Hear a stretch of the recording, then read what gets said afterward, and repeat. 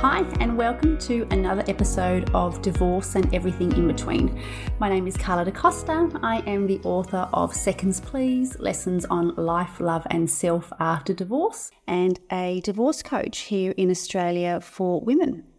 Today, I'm talking about something that might seem obscure to you, but is actually everything in determining the quality of your relationships and even your life. And I would extend it to even saying your health. And that is whether you are predominantly in your feminine or in your masculine energy when you are in a relationship.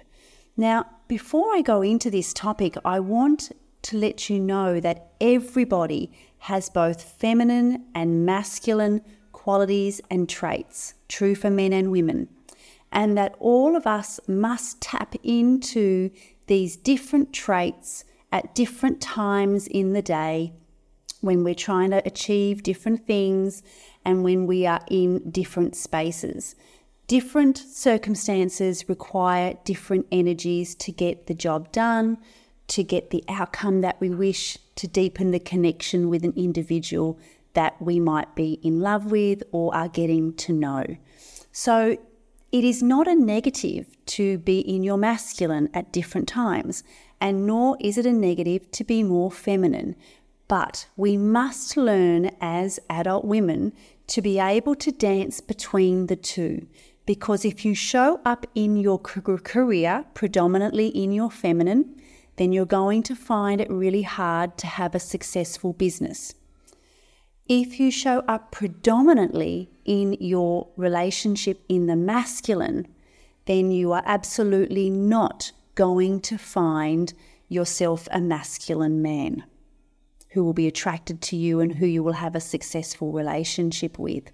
And so I would like to let you know that, I have a very successful business, a creative coaching-based business with fully booked client schedule. And I predominantly run it from my feminine, but I definitely have to tap into the masculine at different parts of my work week to make goals, get ahead and set tasks, and to bring forth the energy of getting things done that I sometimes need to be in to achieve what I want to achieve. And so that's healthy for me to be predominantly in my feminine in my business because of the type of work that I do with bursts of masculine energy. But as soon as I flip out of my actual work day, I flip straight into my feminine. It's like a light switch, on, off. As soon as I'm finished for the work day, I flip back into being predominantly feminine, and I really leave the masculine side of me down, and my relationships are balanced. I attract and have in my life masculine men where I am in my feminine. So let's just do a little visualization for me. So if you're listening to this while you are driving or walking, maybe hit pause. Might not be ideal for you to do this now. So come back to this later. But I want you to just close your eyes for a moment, and I want to imagine yourself and either your current partner or your most recent partner in a rowboat together. And the lake is beautiful and you are coasting along on this lake, enjoying the beautiful environment that you are in. And as you are going around this lake, I would love to ask you something. Who's rowing the boat? Is your partner or ex-partner rowing the boat? Or are you in charge of the boat and rowing the boat? Through experience, women who predominantly answer, I'm rowing the boat, are more in their masculine in their relationships than a woman who says, my partner was rowing the boat. Women that say yes to being the one to row the boat do so because they feel more comfortable being in control. In fact, they're used to being in control. They like taking the lead, even though they might resent it. They actually kind of prefer taking the lead. They feel more comfortable being the one in charge and making the decisions.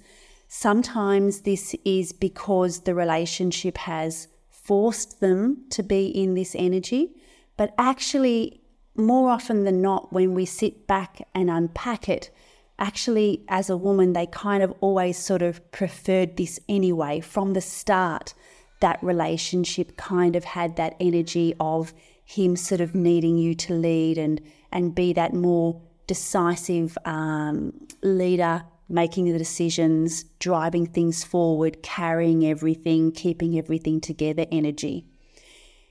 If that is you, then you are predominantly the masculine person in relationships. And in this space, what happens is that a woman might feel more comfortable in this space, but she also gets more resentful. She feels unappreciated, she feels tired, she doesn't feel seen, nothing she ever does feels appreciated enough, and she gets really tired. I see women in this space with a lot of adrenal fatigue problems, a lot of health problems, and hormonal problems as well, because they are so in their masculine at times that they're often producing more testosterone than is healthy for their body. And so this is where we have to reflect on a couple of things. Yes, it is the relationship, or it was the relationship. But yes, it was also you. Because as a feminine woman, I will tell you that you will never find me in a relationship like that. Because if I was in a rowboat with somebody and they weren't showing up, and it made me have to change seats to sit in that position and pick up the oars and be the one to row the boat, that actually I'd leave the fucking boat. I would get out. I would step out.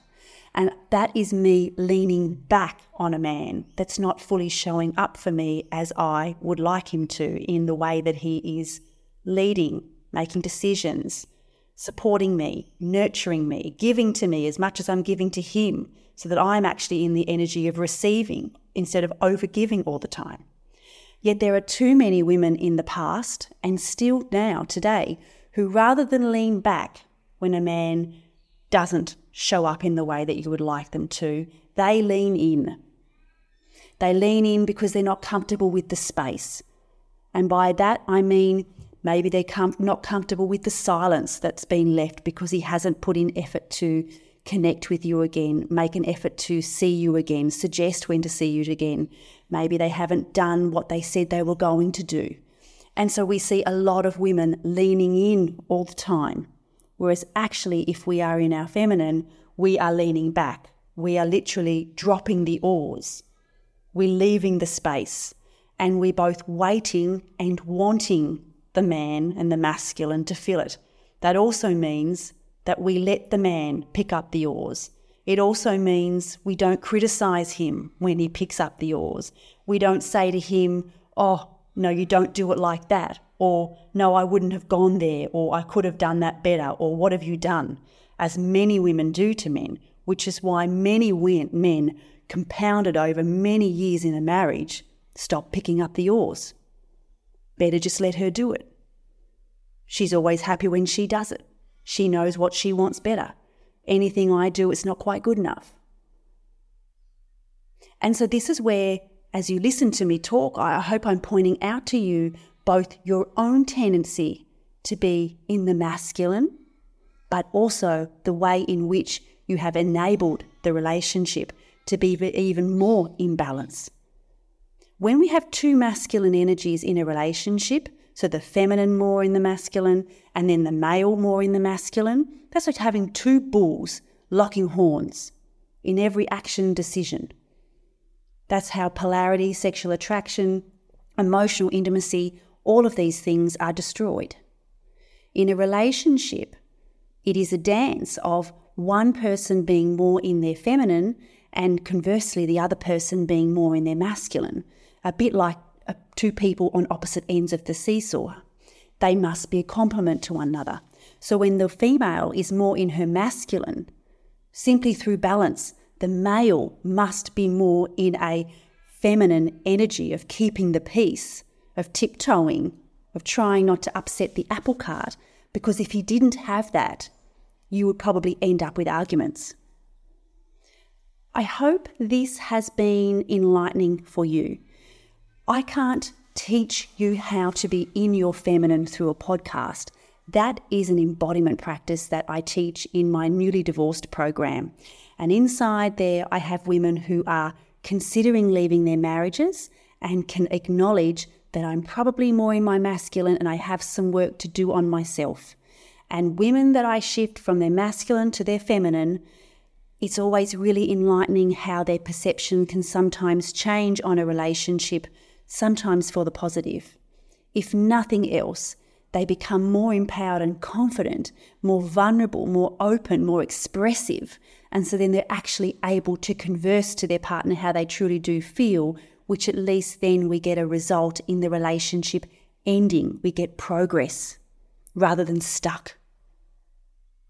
And then, of course, we also have women that are in the newly divorced program who have left their marriages. And now they're doing the work on themselves. And every woman that comes to me through the dynamics of their marriage, through the dynamics of their separation, divorce, she comes to me more shielded, more in her masculine energy than she should be. And so we always go through this process of undoing how strong is my masculine muscle? How much do I need to undo, lean back into my feminine? Why am I in my masculine? Who taught me to be in my masculine? What did I believe it was going to save me from and protect me from?